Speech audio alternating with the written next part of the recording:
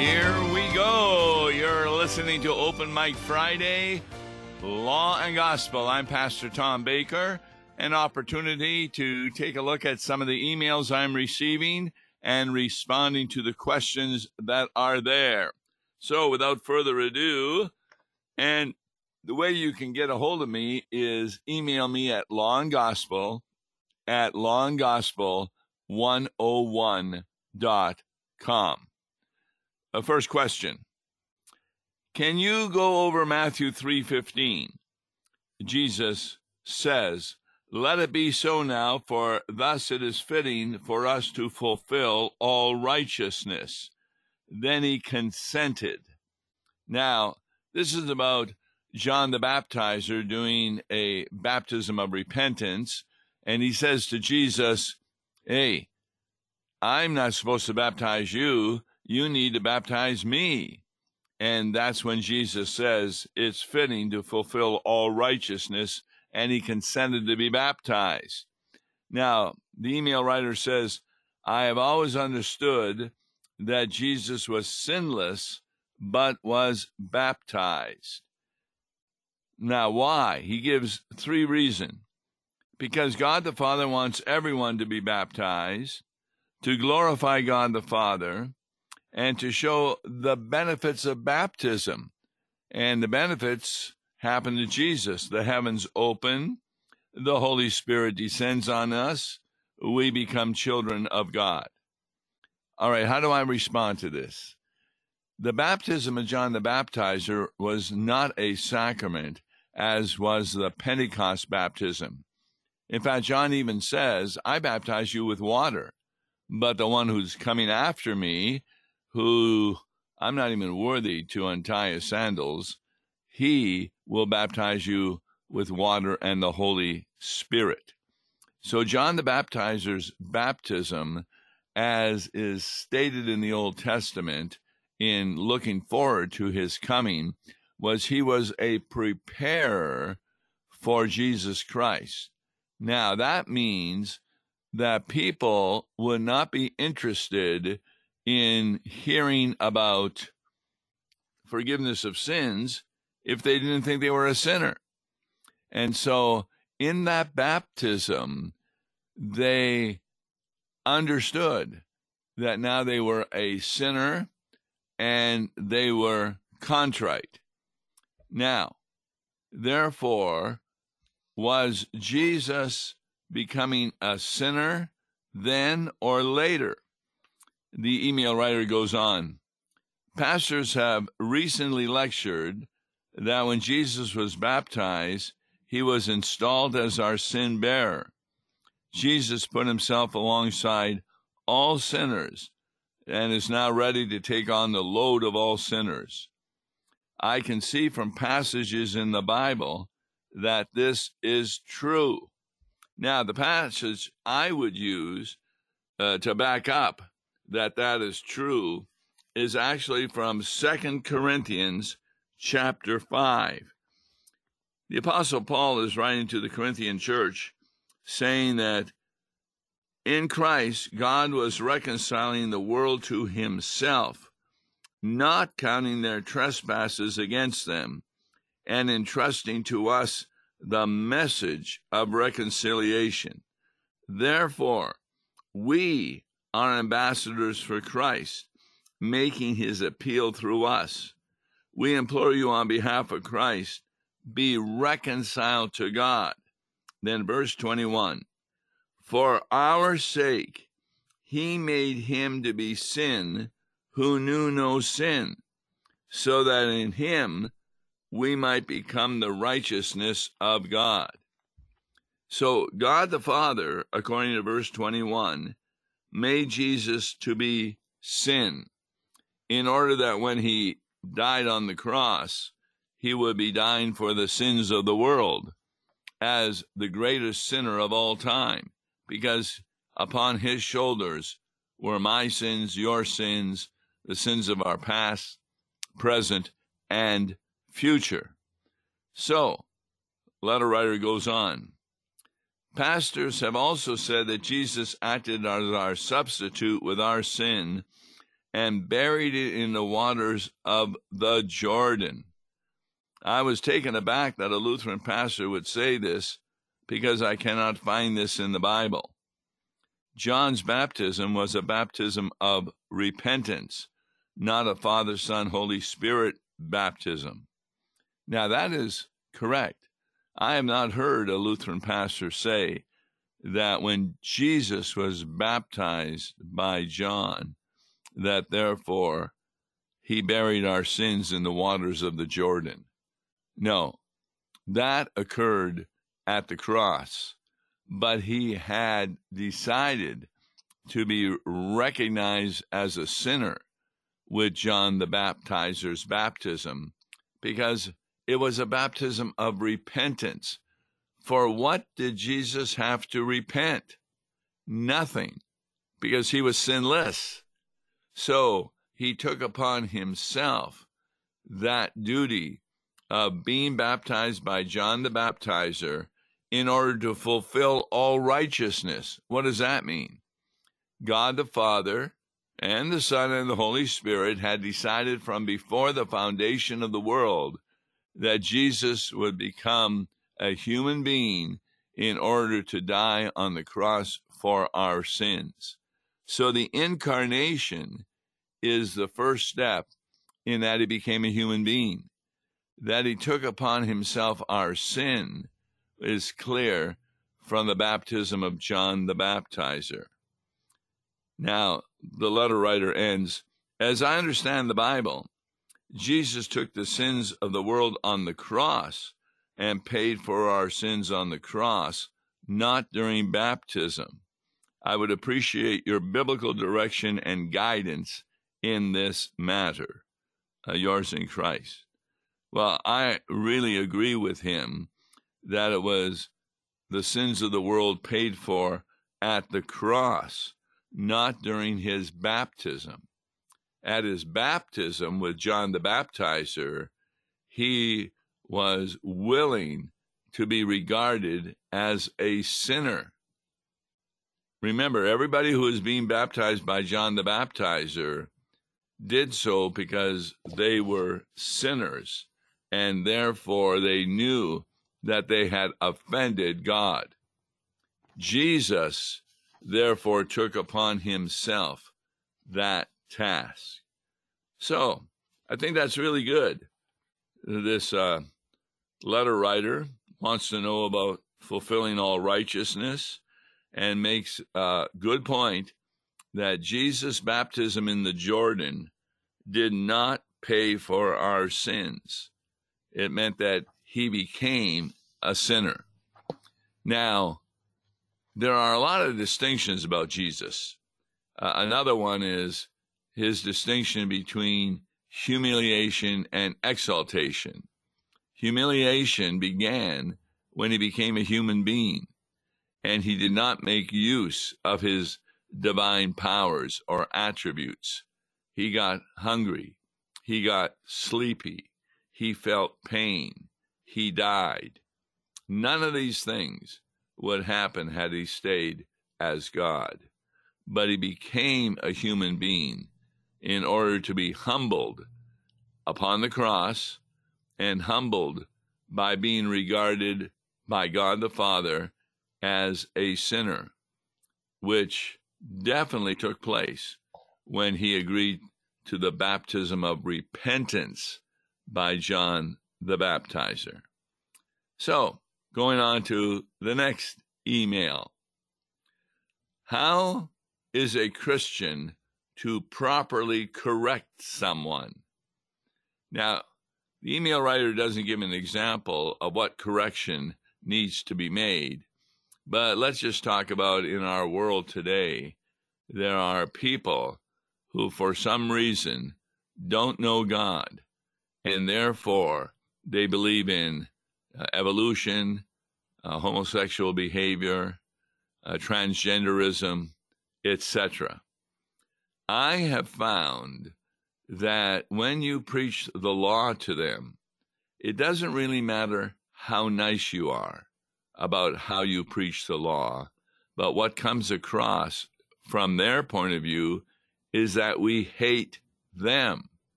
Well, just think of a parent, Christian parent, and a child. The child disobeys.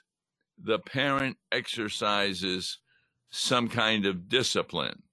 In fact, we saw how important that was when Eli the priest refused to discipline his two sons who were stealing money and breaking the sixth commandment with women.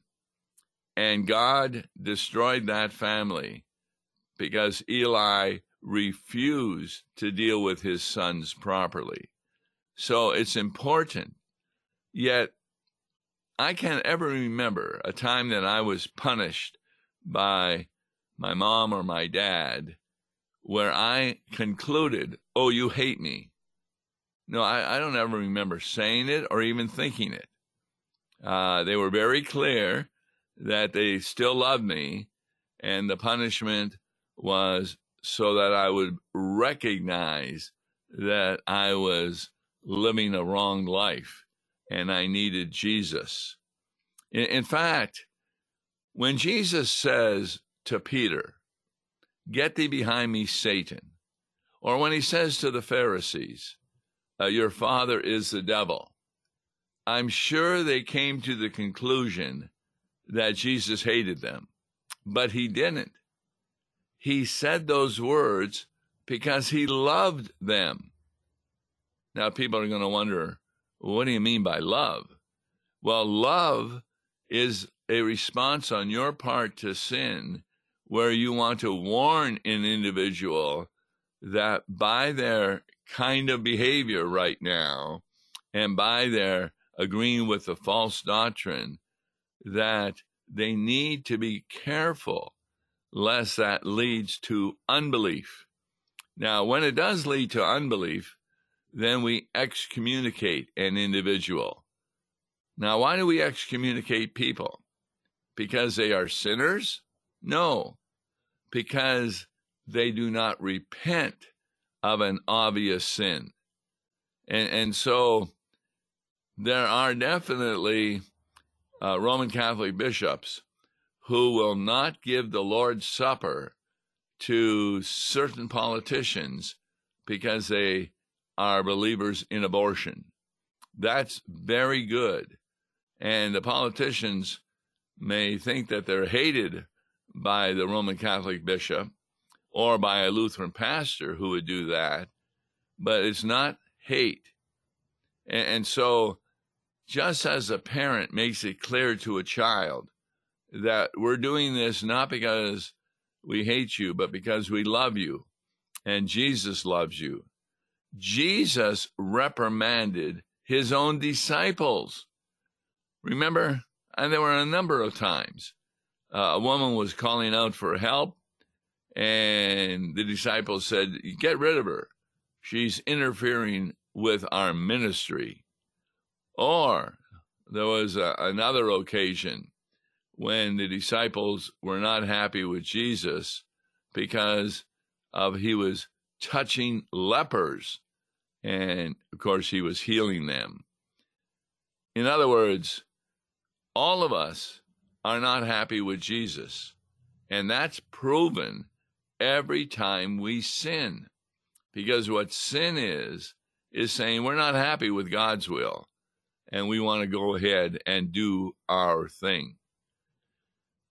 So the church has a lot on its plate in order to help people come to an understanding. And don't worry about the attitude on a part of a person when you let them know that what they are doing is a sin that may even lead to eternal hell if they lose their faith. And that's how the devil works. He starts putting thoughts into people's minds like he did with, of course, the person who betrayed Jesus. And in that betrayal, Jesus said of him, it would have been better had he never been born. So we know that he was not going to heaven, but he didn't like the mission and ministry of Jesus, wanted to change that. And of course, when Jesus was arrested, he committed suicide. So there's no way that you can give the law. Jesus was not successful in giving the law all the time, where people said, well, that was a loving action that he did. They were not happy with Jesus because they did not think they were sinners. They did not think that they needed to hear the word of God. So how do we properly correct someone? We use the law as John the Baptizer did. Remember, he's talking to soldiers and others. I'll give the example of the soldiers. Do not steal from the people that you have become victor over. Like soldiers would go in their houses and take all their possessions. He said, be content with your wages. In fact, remember in the Old Testament, there was an individual who took precious items from a house they captured and buried it in his tent. And of course, he was found out, and he and his family were put to death. God doesn't fool around when it comes to evil deeds. And so we need to share with people. Now, there's a lot of individuals in the church today who can't understand why we are against these sins, such as homosexuality, abortion, transgenderism, and we need to be firm and yet in a loving way, which is really our attitude towards them. We don't start off by saying, well, you know why you're going to hell, because we don't know if they're going to hell. We don't judge that. We're kind of like a jury in a courtroom. We decide guilt or innocence. It's the judge that makes the judgment after the jury makes the decision whether a person is guilty or not. So the church can look at someone and say, you are guilty of this sin. A married man may have a girlfriend on the side, a mistress. Well, that is wrong. And the church needs to deal with that. And if he's not repentant and leaves that woman, he needs to go under excommunication. Excommunication does not have its purpose to send a person to hell, but to bring them back so they repent and are contrite. Which leads to the next question on the email. Will you please explain contrition? The biblical understanding of contrition is different than the world's understanding of contrition. The world kind of thinks that if you're ever sorry for something you've done, and it's because of the consequences, as I've said before, when I was talking to federal prisoners doing a lecture on law and gospel in Dallas, Texas, I asked them, well, are you sorry for your crime? And they all would pretty well say yes. And I said, why? Well, because we're in jail. And I said to them, what if you had never been caught? Well, no, then we wouldn't be sorry. So contrition is more than lamenting over the consequences of your sin. It actually is, from the biblical point of view, sorrow over that you have offended God. And is that proper repentance? Yes, it is. And that's why God forgives those who recognize they have offended God. Now, in the email, I was sent a video, and it's kind of a comical video. It's about two young men, and the one man says to his friend that you need to share your faith. And the friend pretends to go crazy, says, no, I can't do that. It's impossible for me to share my faith. And after he's calmed down, his friend asks him, why can't you share your faith? He says, I have 8 reasons why I can't share my faith. And the video goes on to explain those reasons. Number 1, he says, I might get beat up. And there's no doubt that in certain countries of the world, you're not only beat up, you're put to death if you proclaim Christ as the Savior, particularly in countries where the Muslims are in control or where other religions think it's okay to beat up those who think that Christianity is wrong. The second reason he says I don't share my faith is I'm afraid I won't make any sense.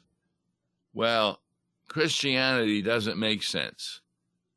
I mean, who ever heard of a religion where the God of that religion becomes a human being in order to die and pay for our sins? This is ridiculous.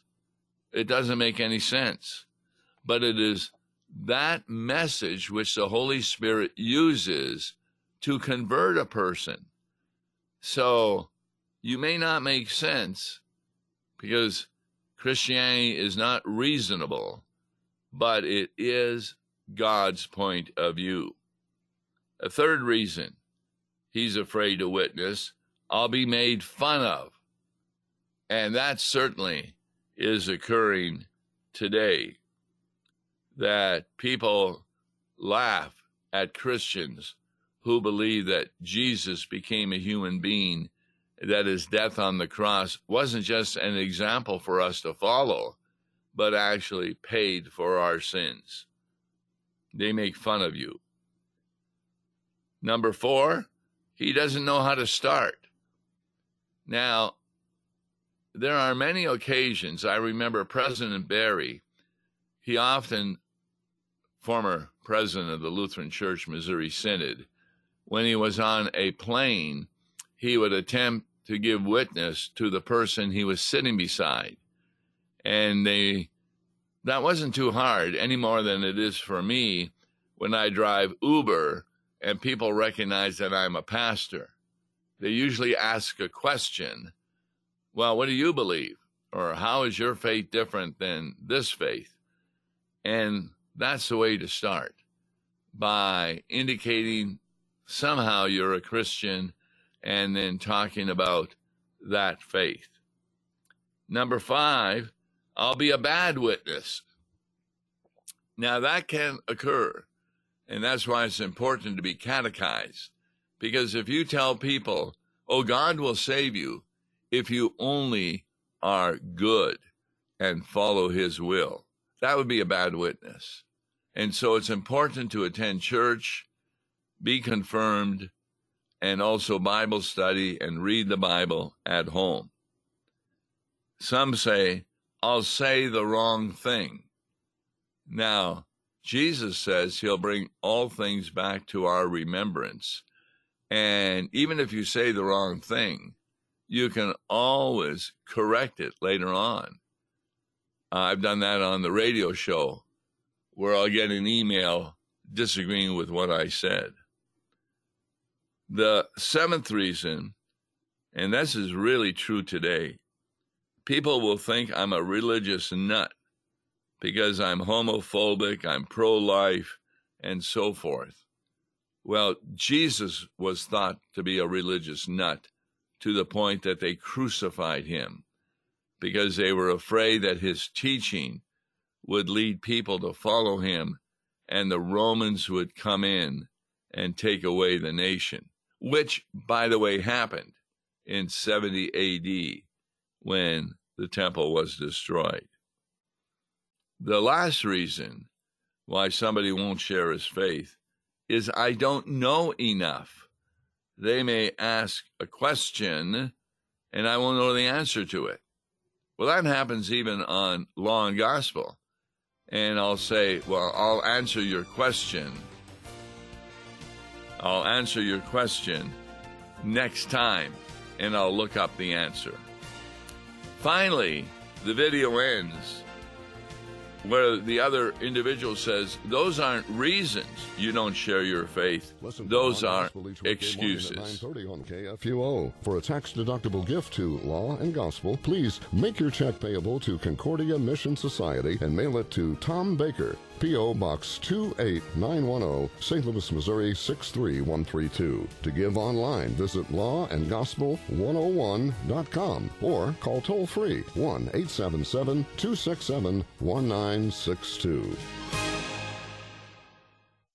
Views and opinions expressed on Worldwide KFUO may not represent the official position of the management or ownership of KFUO, the Lutheran Church Missouri Synod. If you'd like to comment on programs or topics heard on Worldwide KFUO, write us at KFUO, 1333 South Kirkwood Road, St. Louis, Missouri 63122. You can also leave a question or comment on our comment line at 314-996-1542. We are the messenger of good news, Worldwide KFUO.